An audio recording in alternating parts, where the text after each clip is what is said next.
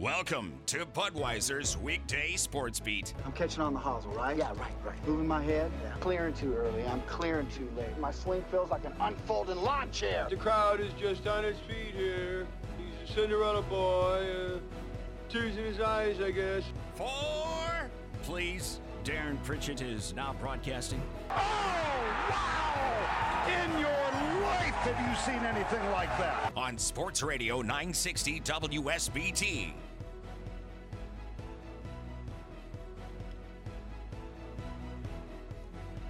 Good afternoon, everyone. Budweiser's Weekday Sportsbeat is on the air on 960 AM WSBT, streaming live at WSBTradio.com and on our free WSBT Radio app. If you don't have the app, get it now. It's free at the iTunes or Google Play stores. Just search WSBT Radio with the app. You can listen to us live or our podcasts on demand. It is great to have you on board. Budweiser's Weekday Sports Beat. Darren Pritchett with you. We have a couple of events we'll be following live as they happen this afternoon. One of those down in Charlotte, North Carolina, side of the ACC tournament where Link Jarrett, 16th ranked Fighting Irish baseball team, is in action in their first of two pod games. They are taking on the Florida State Seminoles, the 9 seed in the ACC tournament. And right now, the Fighting Irish are in control of this game with their ace on the mound. That's a good combination. The Irish lead Florida State 5-1 in the top of the 6th inning. John Michael Bertrand on the mound. He has thrown 74 pitches through 5 innings, so you would have to think he's got a couple of more innings left in the tank for this Seminole baseball team that is in must-win mode. If they do not win, they're not going to be playing any postseason baseball more than likely. And the Irish are going to be hosting a regional. They're trying to continue to pile up wins. They're hoping to win the ACC tournament with the expectation that might push them into a top 8 national seed, which can get you a super regional if you take care of business in your regional. So the Irish just want to continue to win. And this pod system is a little quirky, but if I have the rules right from last year, if the Irish win this game, they'll advance to the semifinals, even though they have another pod game left against the Virginia Cavaliers tomorrow morning at 11. That's because if Notre Dame wins this game, they'll be 1-0, Florida State 1-1, Virginia 0-1. Even if the Irish lose 100-0 to Virginia tomorrow, all 3 teams will be 1-1. And the highest seeded team advances to the semifinals, which would be the Fighting Irish of Notre Dame. So basically, this is the game for the Irish to get them into the semifinals of the ACC tournament, taking on Florida State right now, and things are looking good. 5-1 Irish, top of the 6th inning down in Charlotte. They're hoping to make tomorrow's game against Virginia meaningless, although the Cavaliers put it to the Irish down at the ACC tournament last year. You'd like a little revenge, but you're not going to do anything crazy pitching-wise because you've got the semifinals ahead if you take care of business against Florida State, and the Irish have a 5-1 lead in the top of the 6th inning. Strange, it's not on the ACC network. The Big Ten network is showing all of the Big Ten tournament games, but the ACC is just entrenched in these little regional, local TV deals. We've seen it for basketball for many, many years, and they have the same for baseball as well. So this game is a little bit more difficult, unfortunately, to follow. There is no Notre Dame home radio, and with TV kind of hard to find. It's a little frustrating with the Irish playing important games, not being able to see it or hear it, but I don't know. Here we are, and the Irish are winning. That's the most important thing. The other event we're going to be following throughout the program is the progress of the Senior PGA Championship at Harbor Shores Golf Club in Benton Harbor, Michigan. The championship back at Harbor Shores once again in this major championship for seniors. Right now, the leader is 54-year-old Paul Claxton out of the University of Georgia, has 5 professional wins. He turned pro in 1993. Claxton has made the turn. He is 5 under par through 10 holes and right now is the leader as first-round play continues at the Senior PGA. Then you've got 7 golfers at -4, including Chris DeMarco, Mike Weir, a Masters champion, Duffy Waldorf, Gene Sowers. So a pretty good leaderboard right now at the Senior PGA Championship. First of 4 rounds today at Harbor Shores. I know they had some weather roll through there a little bit ago, and it looks like they're back playing once again. And Claxton right now out in front by a shot over a host of pursuers at -4. We'll keep you updated on the leaderboard at the Senior PGA Championship in Benton Harbor, Michigan. Otherwise, on the program this evening, we've got our Sportsbeat Twitter question of the day to get to coming up in just a few moments. Yesterday's question centered around the possibility of USC being a consistent contender for the playoff like Notre Dame has been the last 5 years. Did you feel like that's a reasonable statement? We'll get to the results coming up and also ask today's question in about 15 minutes here on WSBT Radio. Well, this is kind of appropriate, I guess, on a day in which the Cubs lost to the woeful Cincinnati Reds 20-5. That was the final at Great American Ballpark this afternoon. I had this question ready long before this game started, but today's my 5 question of the day on a day in which the Cubs lose by 15. Who are the top 5 Chicago Cubs players that should be traded before the deadline? I guess that's good timing. Coming up in the 6 o'clock hour, we'll continue to follow the progress of Link Jarrett's Fighting Irish baseball team. We have our sports wagering segment to get to right around 6:25. Well, I was red hot going into yesterday's action and went 2-2. That's okay. We're 13-3 in our last 16 picks, so we're still pretty red hot at this particular time. And had the Avalanche held on to a lead in the final minute against St. Louis, I'd have been 3-1 last night, but the Blues put together a great comeback. They were dead as a doornail in the second period of that game and rallied to tie it in regulation, won it in overtime to extend that series back to the Gateway City to the West for a Game 6 tomorrow night. So the Avs let me down, but still 2-2 last night, and we'll make some more picks coming up in the 6 o'clock hour here on Sports Radio 960 WSBT. The first pitch of the night. And we are ready for the first pitch. Into the windup in his first offering. Just a bit outside. He tried the corner and missed. And our first pitch to you today is in regard to Notre Dame football. And it centers around recruiting. Today is a commitment day, possibly for Marcus Freeman and the Fighting Irish football team. It is 5:15 as we broadcast live here on WSBT Radio. Just pointing that out in case you're listening on the podcast later on tonight or tomorrow. But in an hour and 45 minutes at 7 o'clock on this Thursday evening, a very good running back will make his college choice. And the expectation is he's going to pick the Fighting Irish of Notre Dame. The name of the player is Jaden Lamar, Limar. He is a 4-star running back out of the state of Washington. Now, he's one of those little water bugs, a little guy, 5'11", 190 pounds with that speed you're looking for. Now, this should be a lock. Famous last words in recruiting, right? But the On3 prediction has Lamar at 98% for the Fighting Irish. So the people that talk to the players, the coaches, other individuals, they are all in on Lamar picking Notre Dame today. And the Irish would beat out some West Coast teams for his services. Teams that have been interested in Lamar include Oregon, USC, Washington State, Arizona. From the Midwest, the Michigan Wolverines had interest in Jaden Lamar.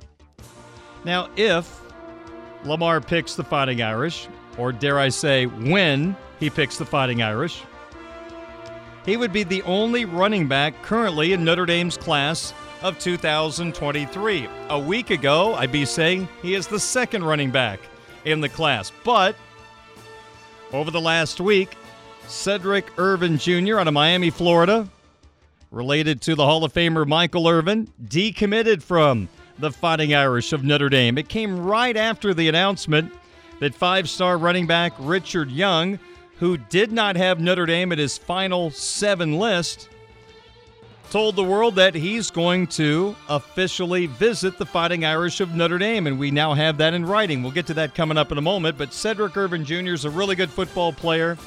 Lamar is ranked a little higher than Irvin, according to the On3 consensus, which takes all of the major recruiting services, averages the numbers together, and comes up with one number for these players. Lamar is listed as the 16th best running back in the class of 2023. He is player number 267 overall. Again, that's according to that On3 consensus ranking. Now, what about this five-star running back? Let's say Lamar joins the Irish, first running back now in the class, 13th commitment overall. The door is still wide open for another running back to come on down. And the player that might have got Cedric Irvin uncomfortable is Richard Young. He is an elite five-star running back. Many people believe he is the best running back in the class of 2023. Now, on social media, Young has announced his 5 official visits. Well, you talk about the who's who of college football. He's going to visit those towns very, very soon. Richard Young says June 3rd through the 5th, he is going to go see the Oklahoma Sooners.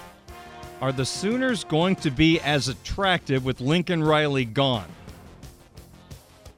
Now a defensive-minded head coach rather than the offensive-minded Lincoln Riley who left for USC. Young still has him on the list. He'll visit Norman June 3rd through the 5th. Then a school that produces running back after running back. Sometimes their number 4 running back is better than a lot of teams' number 1. June 10th through the 12th, Richard Young is going to visit Tuscaloosa and say hello to Nick Saban and the Alabama Crimson Tide.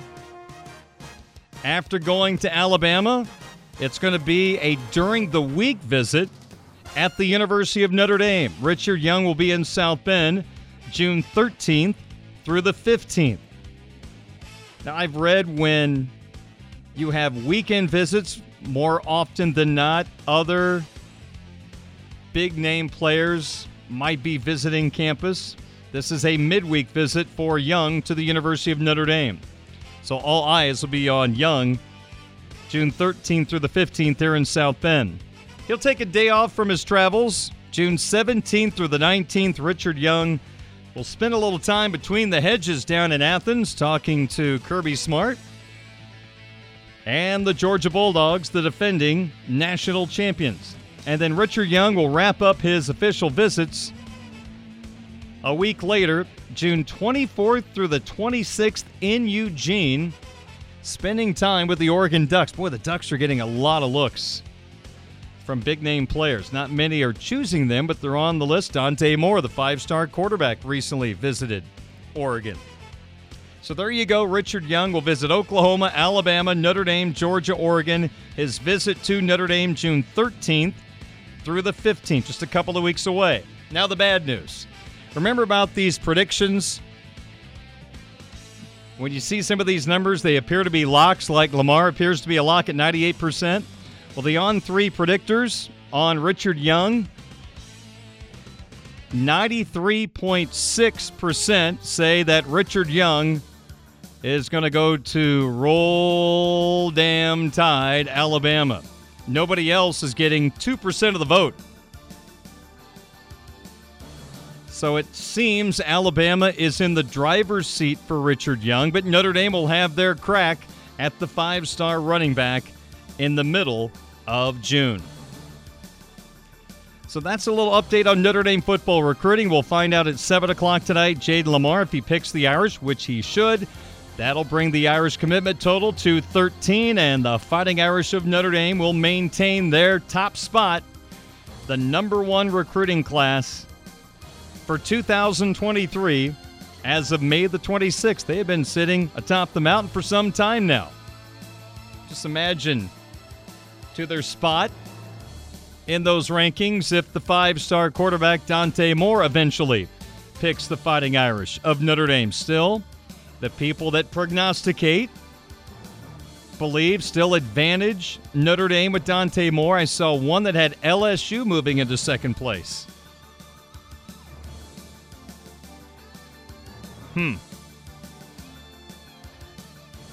Does Dante really want to be a part of the family down there in Baton Rouge?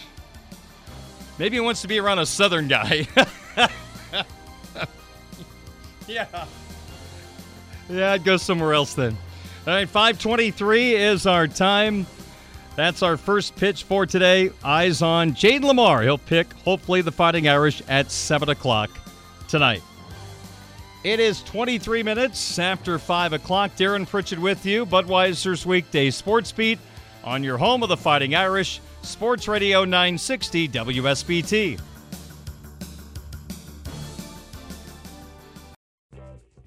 This is the Budweiser's Weekday Sportsbeat Twitter question of the day from Sports Radio 960 WSBT. 28 minutes after 5 o'clock, 71 degrees and sunshine in downtown South Bend. Darren Pritchett with you on this Thursday evening. Coming up after the program at 6:45, South Bend Cubs baseball. The Cubbies take on those pesky Great Lakes Loons at Four Winds Field. Pre-game coverage, 6:45, the first toss at 7:05. Loons won yesterday morning 4-3 as each team has won a game over the first two in this 6-game series. Nothing new to report. Notre Dame baseball still leads 5-1. The Fighting Irish hitting in the top of the 7th in their first pod game of the ACC tournament down in Charlotte, North Carolina. If they win this game, they move into the semifinals, regardless of the outcome of tomorrow's game against Brian O'Connor's Virginia Cavaliers. Let's get to our Sportsbeat Twitter question of the day. Yesterday, I asked you this question on my Twitter account at 960Sportsbeat. With the USC Trojans on the Notre Dame football schedule each and every year, do you believe that new Trojans head coach Lincoln Riley will turn USC into a program that contends consistently for the playoffs like Notre Dame has been able to do the last 5 years? Your choices were pretty easy. Yes or no? 60.4% said yes, that Lincoln Riley is going to turn USC into a consistent playoff contender. 39.6% said, nah, not going to happen. Chatty Shack wrote in and said yes, but it will not be immediate. William says, I'm scared of their future. I see a return to the early 2000s. Hopefully it'll be done a little cleaner, but then again in the NIL world. And Jack made a good point about Lincoln Riley. He's going to need more than a 7-on-7 team to play with the big boys. Well, the Oklahoma defense never was their strong suit. Always great offensively, but defensively probably held them back from winning a national championship. They always seem to have good players going to the NFL that have success, but never able to put it together to help out some outstanding quarterback play through the years under the tutelage of Lincoln Riley. If I had a vote, I would say yes. I think the concern is Riley being able to keep those Southern California players from leaving Southern California. If USC can start keeping the elite talent at home, that's when things get awfully dicey, and USC could return to a power position. And every other year with that Notre Dame USC game being the end of the year, that could almost be a mini playoff game in itself if things play out over the first couple of months correctly. Now, of course, when they come to South Bend, it'll be in October, but those matchups out at the old Coliseum, end of November, those could be some dandies.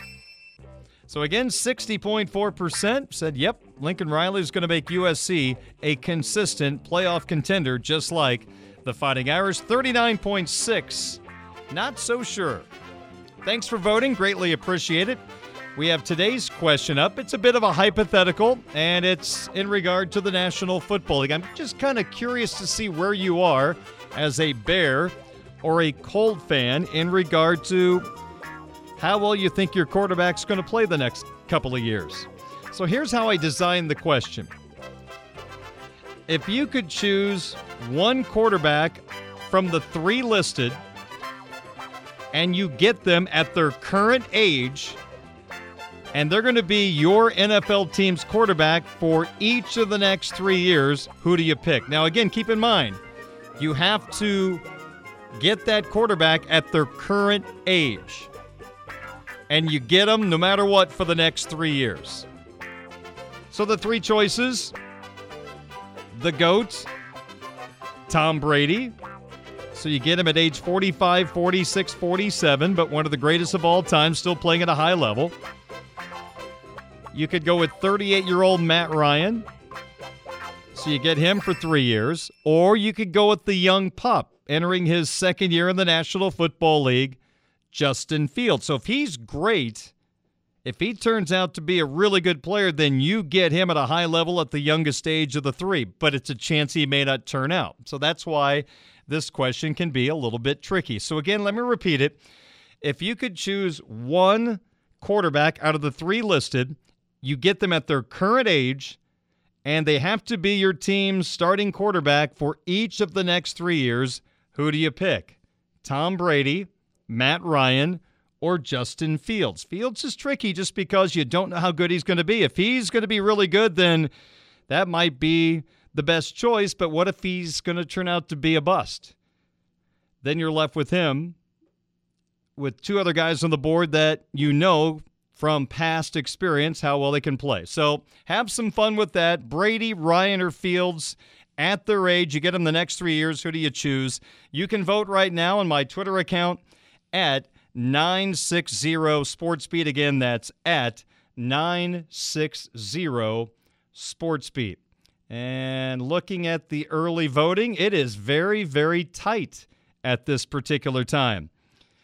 With this being Bears and Colts country, it's kind of curious to see what their fan base has thought about their quarterbacks being listed with Tom Brady.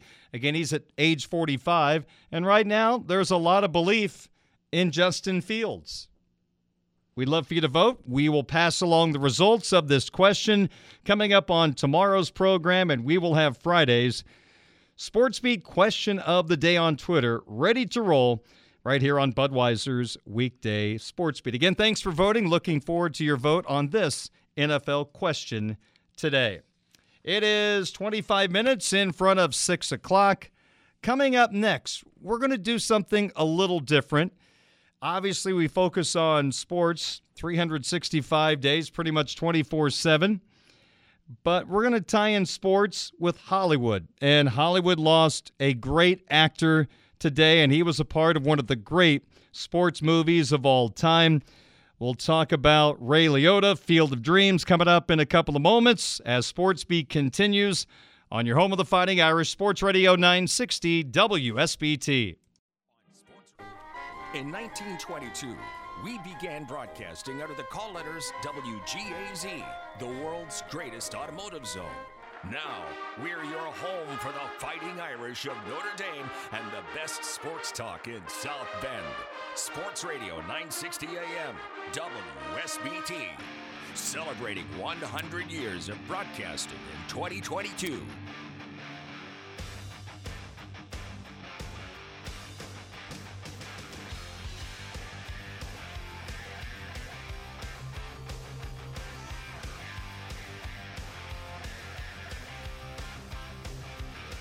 They move to the 8th inning down in Charlotte. The 16th-ranked Fighting Irish baseball team still leading the Florida State Seminoles 5-1 in their pod game. First game of the ACC tournament for the Irish, and they're looking to move on to the semifinals of the ACC tournament with a victory today. No matter what happens tomorrow against Virginia, the Irish would move on if they beat Florida State, and the Irish in control of the game, leading the Seminoles by a score of 5-1. We'll pass along the final score when it is available coming up in hopefully the next 20 minutes or so right here on Sports Radio 960 WSBT. Afternoon baseball, the Reds clobbered the Cubs today by a final score of 20-5, and we'll have our My 5 question of the day coming up in a couple of moments. The 5 Cubs players that need to be traded by the deadline. Again, that was pre-planned, not knowing the Cubs were going to lose by 15 runs today. Well, one of the most outstanding baseball movies, let alone any type of movie, was released in 1989.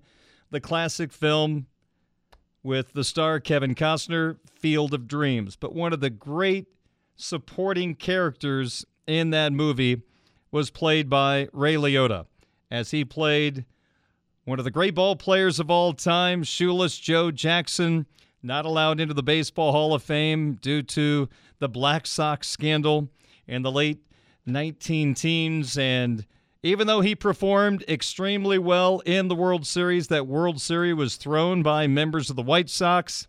And unfortunately, despite his great play, Shoeless Joe was attached to that horrible situation and unfortunately still is not in the Baseball Hall of Fame. But Liotta, a young actor at the time, took on the role of Shoeless Joe Jackson, and there was just a persona about Liotta playing Shoeless Joe.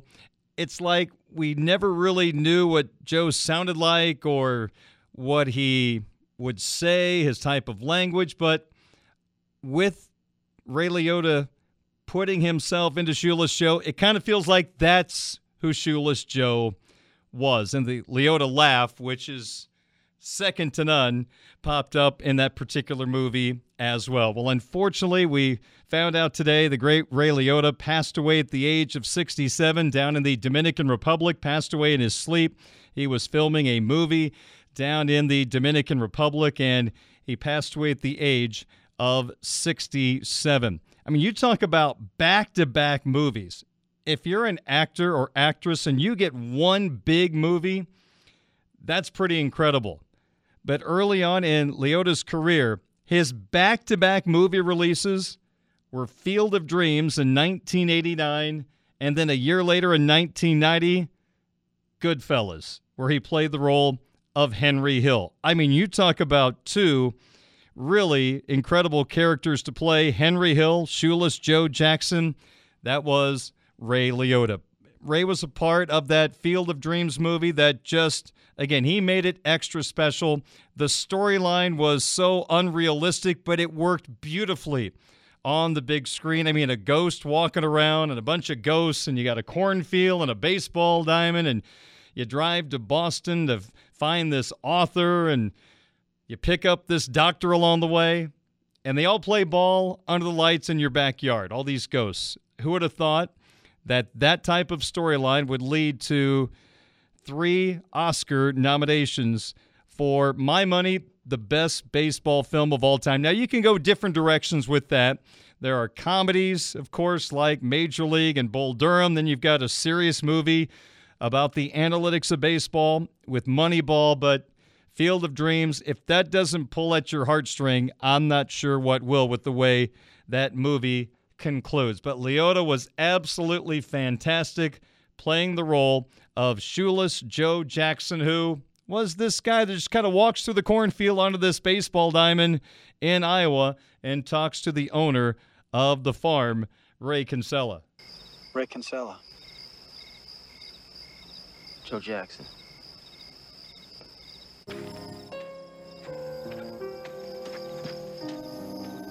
Can I come back again? Yeah. I built this for you. There are others, you know. There were 8 of us. We really mean a lot to them. Yeah. Anytime. They're all welcome here. Joe Jackson got a raw deal, and you could almost just feel the emotion in Leota's voice there, playing the part of Shoeless Joe, knowing now he has a place to play once again in the cornfields of Iowa. And along the way, a rookie comes to the ballpark, and I guess Shoeless Joe, a.k.a. Ray Liotta, takes him under his wing. You wouldn't believe how many guys wanted to play here. We had to beat them off with a stick. Hey, that's Smokey Joe Wood. And Mel Ott. And Gil Hodges. And Ty Cobb wanted to play. None of us could stand us. We were alive, so we told him to stick it. Hey, are you Graham? Yes, sir. Well, what are you doing on the sidelines here? You came to play ball, didn't you? Yes, sir. All right, we'll go warm up. Yes, sir. Rookies. That's Ray Liotta once again playing the role of Shoeless Joe Jackson in the classic 1989 film Field of Dreams. Here is Liotta talking about the movie and how this great movie was built around relationships. It's a way really for Kevin to get in touch with his father, because it turns out that his father, shows up, and I pointed out to him, and why did all this happen? It's, and yeah, it definitely moves. It's definitely about a father and son relationship, and they don't make many movies like that for guys, and it's really emotional. It really is. A lot of guys would cry when they saw that, and I've had a lot of people come up to me and say, because of that movie, they play with their kids more. That time goes and you're busy working, and before you know it, time's up and, cat in the cradle. I think it makes you look at your own life, and are you doing the things that you want to be doing? Do you have a heaven that you would like to, achieve someday, or are you involved in something that moves you?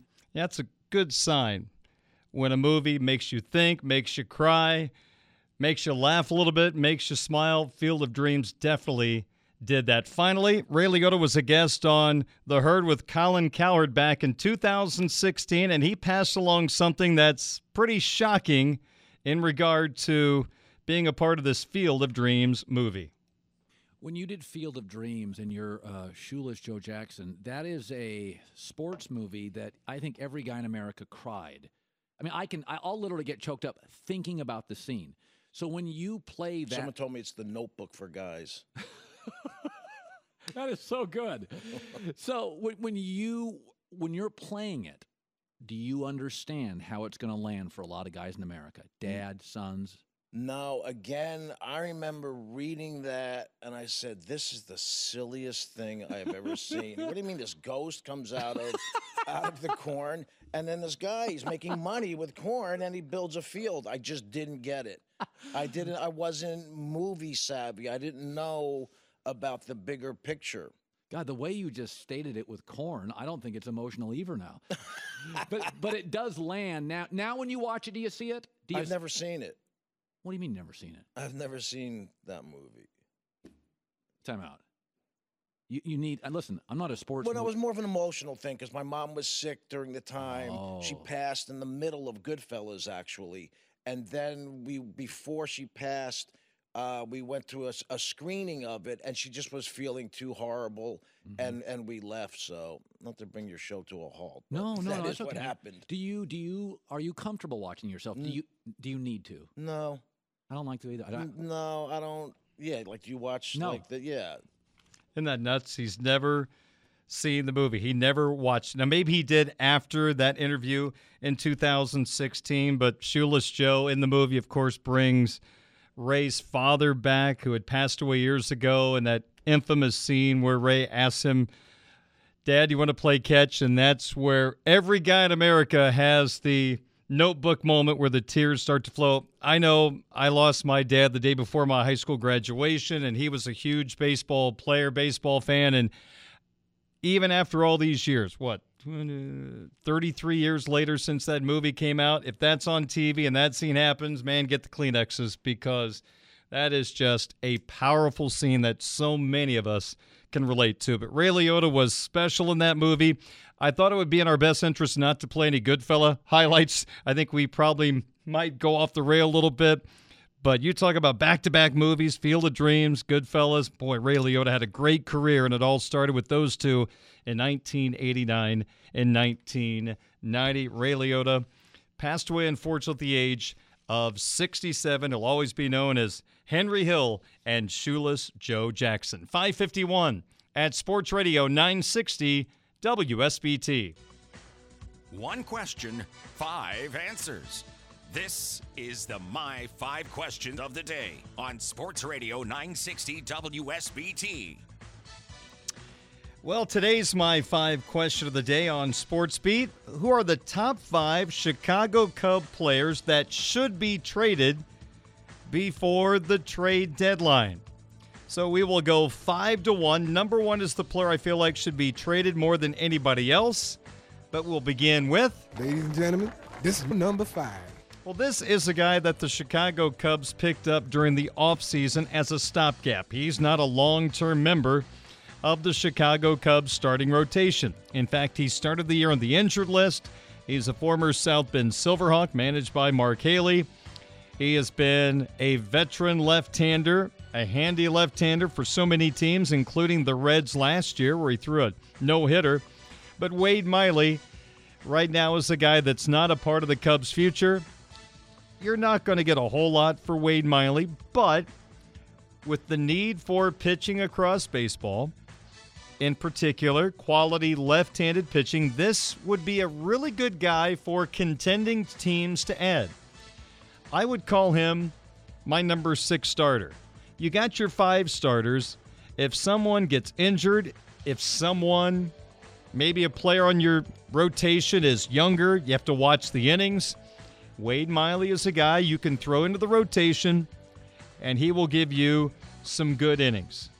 So Miley is a guy you're probably not going to get a whole lot in return for at the trade deadline, but there's just doesn't seem to be a long-term relationship between these two, so Miley makes the list. 4. This should be number 1, but realistically, it's not going to happen, so that's why I didn't put it at number 1.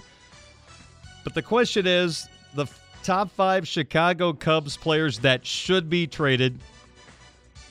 I put him at number 4 because it is not going to happen, but it's Jason Hayward.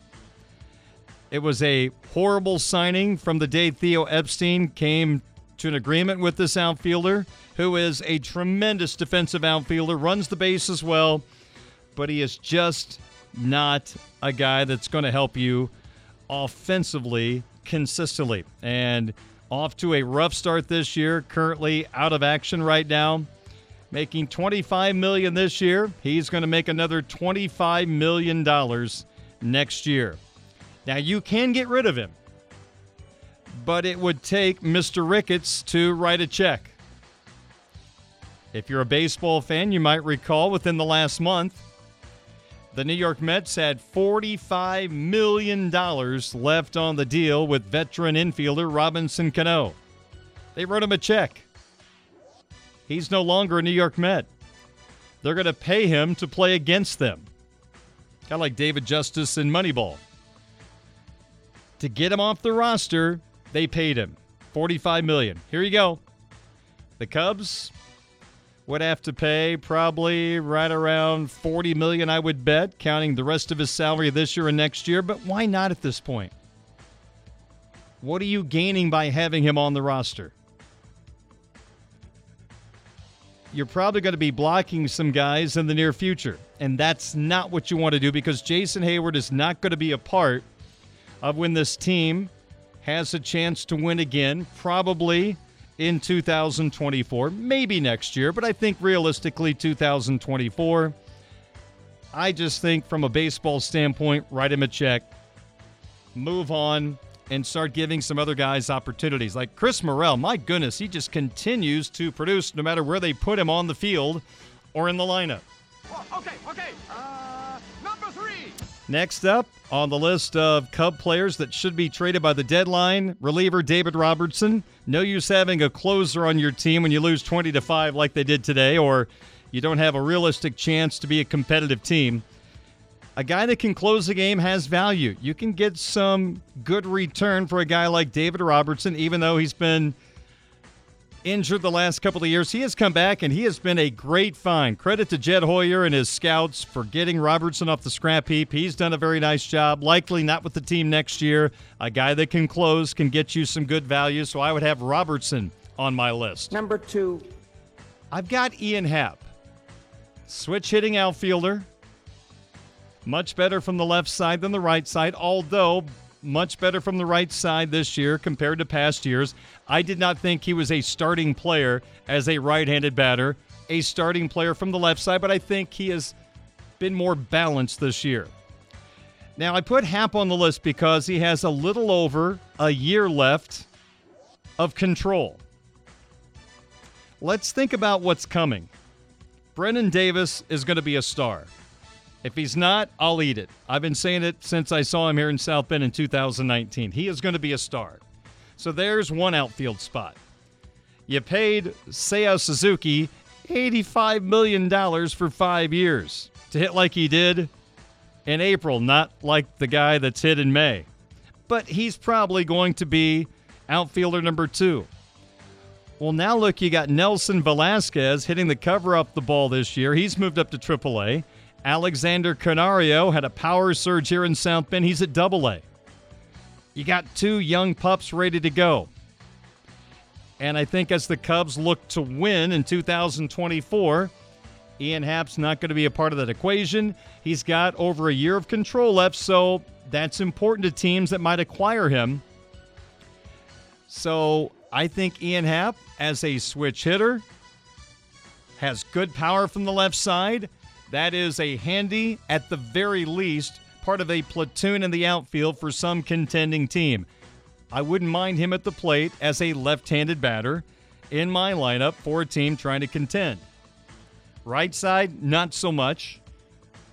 But if Happ's not going to be a part of that 2024 team that's going to try to win, and I don't think the Cubs would hang on to him, that's why, with over a year of control, I put him on the market now. Number 1. And the number 1 player who should be traded before the deadline, this was easy. It is Wilson Contreras. The Cubs have not come together with Contreras on a long-term deal. Maybe they don't want to. Don't know. Great question. But they haven't done anything yet. My gut tells me, doing a lot of listening during my time with the South Bend Cubs, I don't think he's a part of their future. I don't think he'll be a part of that next surge. I think he is a valuable asset at the deadline this year, has control left before he hits free agency. I think Wilson Contreras can bring you some pretty good stuff back. Cubs are accumulating chips right now, and I just think at this point, Contreras is a very movable part. And I think the Cubs in the future will be in a better position to succeed when they move on from a guy like Wilson Contreras. That's my opinion. We'll see what they do in the very near future. So those are the 5 players that, in my opinion, should be traded before the deadline. 5-1, Wade Miley, Jason Hayward, David Robertson, Ian Happ, and Wilson Contreras. It is 6:04. We're late for a Sports Center update. That is coming up in a matter of seconds on Sports Radio 960 WSBT. Celebrating 100 years of serving Michiana. This is 960 AM WSBT South Bend. Leading off the 6 o'clock hour on Budweiser's Weekday Sportsbeat. Don't you guys go anywhere. Plan to put on a hitting display. The center fielder. That boy is good. Number 9. 9 times. 9 times. 9 times. A Midwest League champion. Adios! Walk-off home run! Eloy Jimenez! Who prefers to cheer for the Birds on a bat. Adios! Goodbye, and maybe that's a winner! Here's Darren Pritchett.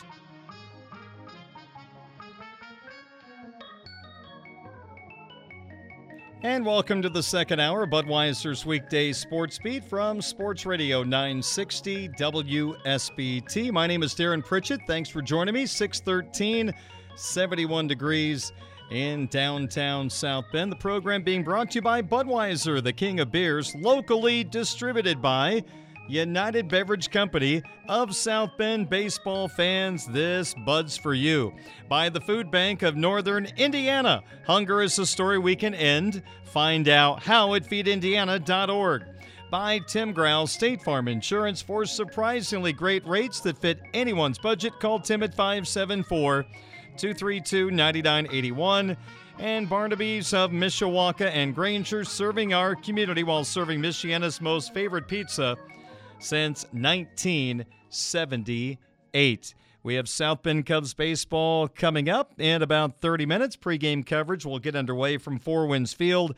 The Cubbies take on the LA Dodgers affiliate, the Great Lakes Loons. And 1 year ago tonight, we had a pretty good brouhaha at Four Winds Field. It is the 1 year anniversary of, from my standpoint, the scariest brawl I have ever seen in person at a baseball game. It was South Bend and Fort Wayne, and it was a serious brawl as there were some major haymakers thrown. Not as many guys were suspended as I thought there would be, dare I say should have been, but I think the key to not getting caught in a brawl throwing punches is to have a jacket over your baseball uniform, because there were a couple of guys that were swinging some major Rocky Balboa uppercuts that did not get suspended because they could not be identified. And they got away with it for both sides, not just one team, but both sides. So we don't want to see any brawls in baseball, but it is part of the game from time to time. No matter what people say, it is something that happens in baseball every once in a while. At times you have to protect your teammates, and things happen. You don't want them to happen, but they happen. And this was a case where, wow, it was serious. It was actually scary just calling the game from behind home plate at Four Winds Field. It was as intense of a moment or two that I have been a part of at the ballpark. But again, there are a couple of guys that got away with it because they could not be identified because they had a jacket over their baseball uniform, so their number did not show. But that was some night 1 year ago tonight at Four Winds Field. All right, the Fighting Irish baseball team 2 outs away from winning their game against the Florida State Seminoles in the ACC tournament. This is pod play. There are 3 teams in this particular pod where Notre Dame is located. You've got the Virginia Cavaliers and the Florida State Seminoles. Yesterday, Florida State defeated Virginia, which made this pretty simple for the Fighting Irish. If they beat Florida State today, they would advance to the ACC tournament semifinal regardless of the outcome of their game tomorrow morning against Virginia. That's because if Notre Dame beats Florida State and Virginia beats Notre Dame, all 3 teams in that pod are 1-1. The highest seeded team advances, which is Notre Dame, and that's how the Irish get to the semifinals. So basically, all they have to do is win this game, and they're in the semifinals. And the Irish are now 1 out away from victory. Notre Dame 5, Florida State 1. Bottom of the 9th inning, the Seminoles are down to their final out. In this ball game, John Michael Bertrand was the starter for the Fighting Irish, all ACC performer for a second consecutive year. 6-year player, second year at Notre Dame. Bertrand, 113 pitches today, 8 innings, 5 hits, an unearned run. He walked 1, struck out 8. He did the job for the Irish, lowering his ERA for the season down to 2.39. He is a horse you can ride in the NCAA tournament, and the lefty did the job today against Florida State. For the Irish offense, they jumped in front 1-0 as the Irish shortstop, Zach Preisner, belted a solo home run in the 3rd inning. The Irish grabbed a 1-0 lead. The Seminoles picked up an unearned run in the bottom of the 3rd. We were 1-1 going to the 4th inning, and that's when Jack Zeiska hit a home run for the Fighting Irish as part of a 2-run fourth inning, and that put the Irish back in front 2-1. It was 3-1 Irish going to the fifth inning when Brooks Coetzee delivered a 2-run shot, and the Irish had a 5-1 lead in the fifth inning. There has been no scoring since, and now Florida State has the tying run coming to the plate as the Irish just hit a batter, and now Florida State has the bases loaded. 2 outs, down by 4 in the bottom of the ninth inning. Austin Temple is on the mound for the Irish. He's a right-hander with a 2.93 ERA and 55 in the third innings this year. He has a couple of saves for the Irish. This was not a save situation since the Fighting Irish were up by 4 when he entered the ball game, but he's got some issues right now. He's given up a double. He has hit 2 batters. He struck out a batter and also induced a flyout. So a key moment in the game, he will face Vincent, who is a 191 hitter for Florida State. He is their catcher, so we'll see if they pinch hit for him or not. If not, Vincent has, no home runs on the year. So a very unlikely candidate to hit a grand slam to tie this game up at 5. So we'll see what happens here in the closing moments of this ball game. Again, the Irish will take on the Virginia Cavaliers tomorrow morning at 11. If the Irish beat Florida State, it's almost going to be like a midweek game for Link Jarrett's team, as he can just use some pitchers deep down his pitching lineup to use in that game, since it's really not going to mean a whole lot for this Fighting Irish baseball team. Of course, they want to win it. Every little victory helps you in RPI, strength of schedule, trying to get closer and closer to be a national seed, which puts you in position to be a host for a super regional. But we do know at the very least that the Fighting Irish will once again host a regional. And last year, the Irish went undefeated in their regional, getting down to Mississippi State for that super regional where they lost the heartbreaking 3-game series to the team that went on to win the College World Series. That catcher has been pinch hit for, and it's going to be Mathis, who has 6 home runs in 63 at-bats. He's hitting .254. He will face Notre Dame's Austin Temple with the game on the line. 5-1 Irish, bottom of the ninth, bases loaded. 2 men out. I'm not watching the game. I'm just giving you the play-by-play from Game Tracker. As we wait for this game to conclude, it was a long afternoon for David Ross and the Chicago Cubs. Go, Cubs, go! Go, Cubs, go! It's Chicago! Well, the Reds, one of the worst teams in baseball, clobbered the Cubs today by a score of 20-5. Now, 5 of the 20 runs occurred in the ninth inning when the Cubs used shortstop Andrelton Simmons on the mound. I have no idea how hard Simmons was throwing. I assume he was just lobbing the ball in there, but just a thought. This is a guy that missed the first month and a half of the season with a shoulder issue.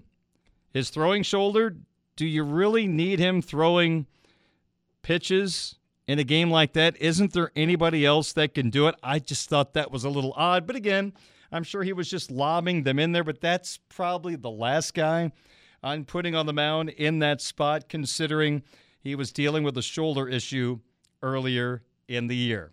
What do I know?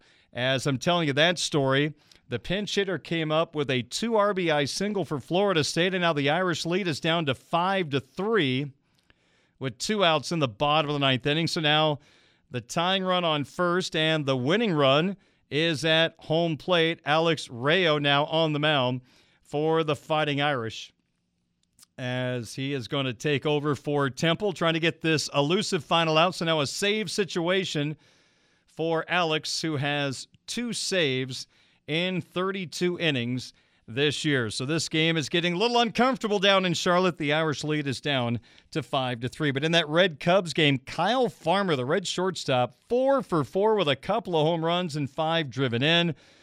Justin Steele, the former South Bend Cub left-hander, had a rough go today. 2+ innings. He was on the mound at the start of that 8-run third inning for Cincinnati that put them in front 10-3. Steele, 2 innings, 7 hits, 7 earned runs. The Cubs got home runs from Happ, Horner, and Contreras. But the Cubs lose by 15 today, and it's the first time the Cubs in the same season have scored 20 runs in a game and given up 20 runs in a game since a Cub team that had Jamie Moyer on it and Dave Martinez. Last time that happened for the Cubbies, you have to go all the way back to 1987.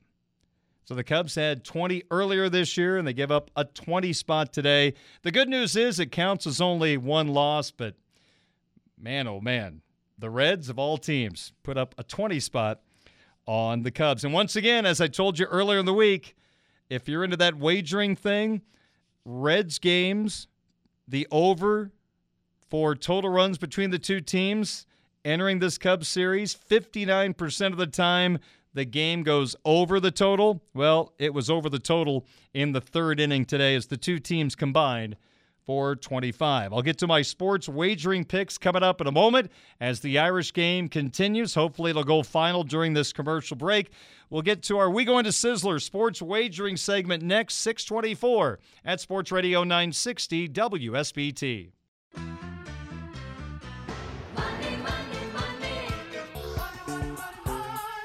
Show me the money. We go with Sizzler. We go with Sizzler.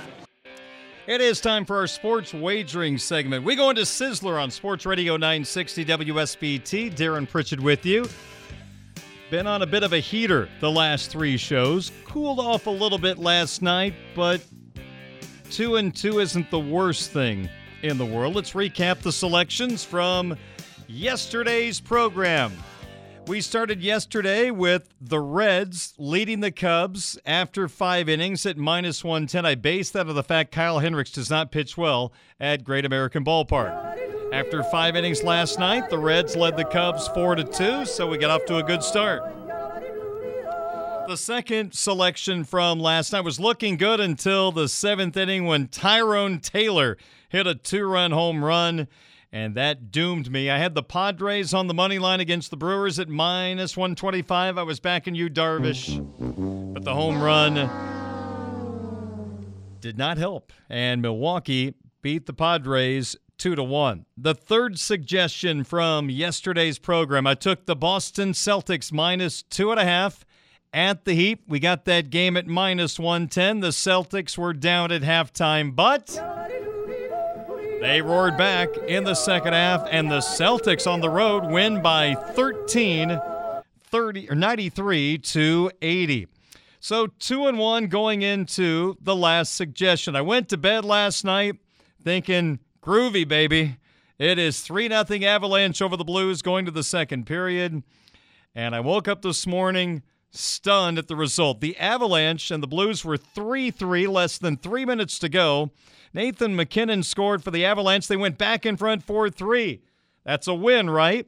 My selection was the Avalanche 3-way result over the Blues, which means they had to win at the end of regulation to win the wager. They're ahead with a minute to go, and the Blues tied it. And then the Blues won it in overtime, 5-4. I mean, the first period, the Blues were just watching the Avalanche skate around. It was like the Generals watching the Harlem Globetrotters run their offense. I mean, that game was over. The Blues were done. What happened? I went to bed and everything fell apart, I guess you could say. An avalanche took place for Colorado. Woof.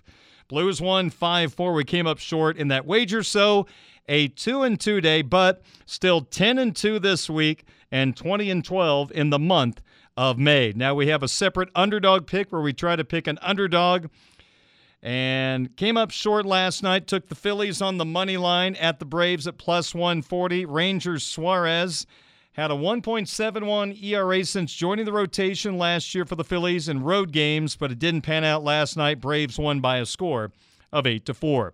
Here are the suggestions for tonight. We will start with the National Hockey League. The Stanley Cup playoffs. The chase for the Holy Grail continues. And we are going to the Battle of Alberta. Nobody likes nobody in this matchup. Calgary and Edmonton. My selection for this game, it's a must-win for Calgary. They're down 3-1. Oilers Flames over 6.5 total goals. That's the direction I'm going. Now, I'm probably overthinking this, but the Oilers have been so good in this series. Their offense has been outstanding. And let's say they're ahead 4-2 with 5 minutes to go, or 4-1. The Flames down 3-1 may pull their goaltender with 5 minutes to go, and the Oilers could knock home a couple of empty netters to close out the game. So there's a couple of different ways to get to the over. I just look at these elimination games a little differently. The team that is down in the series, if they're down in the third period, they have to pull out all the stops. They got to pull their goalie for the extra attackers. So that's why I'm thinking there could be a couple of avenues to go over in this game. So I'm going with the Oilers Flames, the two teams combining to go over 6.5 goals at -120. The second suggestion for tonight, we go to Major League Baseball. A good old-fashioned NL Central matchup. The only two teams competitive this year in the division will square off by the arch. It is the Cardinals and the Brewers meeting. Game 1 of a 4-game series, Wainwright versus Lauer. Well, the Brewers are without Hunter Renfroe, who has been popping the ball pretty good from the middle of their lineup. He just went on the injured list. Devin Williams has pitched 3 consecutive days for Milwaukee, and he is unavailable for tonight's game. And he's had to pitch a little more lately because Josh Hader has been away from the team as he's been dealing with a family medical issue. And I don't believe he's going to be back for tonight's game. So the Brewers back into their bullpen. Their top 2 guys are not going to be available unless Hader comes back tonight. We'll see. So with that being said, the Brewers had to fly in from San Diego to St. Louis. St. Louis had the day off yesterday. I'm going Cardinals on the money line against the Brewers at -120. The third suggestion for tonight, it is a matchup between the Angels and the Blue Jays. A lot of star power when these two get together. Ohtani, Trout, Guerrero Jr., Bichette, Springer, the list goes on and on. Ohtani is pitching tonight for the Angels. So here's what I'm going to do. He's going up against Rue, the left-hander for the Blue Jays, who has been injured for most of the season. I'm going with the Angels to have the lead after 5 innings in a 1-by-3 result, which means you could pick after 5 innings the Angels to win, the Blue Jays to win, or a tie. So that brings the odds down a little bit. So I'm taking the Angels with the lead after 5 innings and a 1-by-3 result. I get that at -110. And finally, let's go with the Golden State Warriors to close out the Dallas Mavericks. I went back and forth today on this. I've leaned both ways. I settled on the Warriors. I'm going to take Golden State at home. Laying a big number, 6.5. Golden State covered that at home, I believe, in game number 2. So I'm just going to say the Warriors come out and close things out tonight. I'll take the Warriors -6.5 against the Mavericks at -110. And our separate underdog pick tonight, I'm going to say that the trend will be bucked tonight. The Hurricanes will lose for the first time on home ice. I'm going with the Rangers on the money line at +125 as my underdog pick of the night. That's our We Going to Sizzler segment for tonight. All those numbers are courtesy of BetMGM. Budweiser's Weekday Sportsbeat, brought to you by our title sponsor, Budweiser, the king of beers, locally distributed by United Beverage Company of South Bend. Baseball fans, this Bud's for you.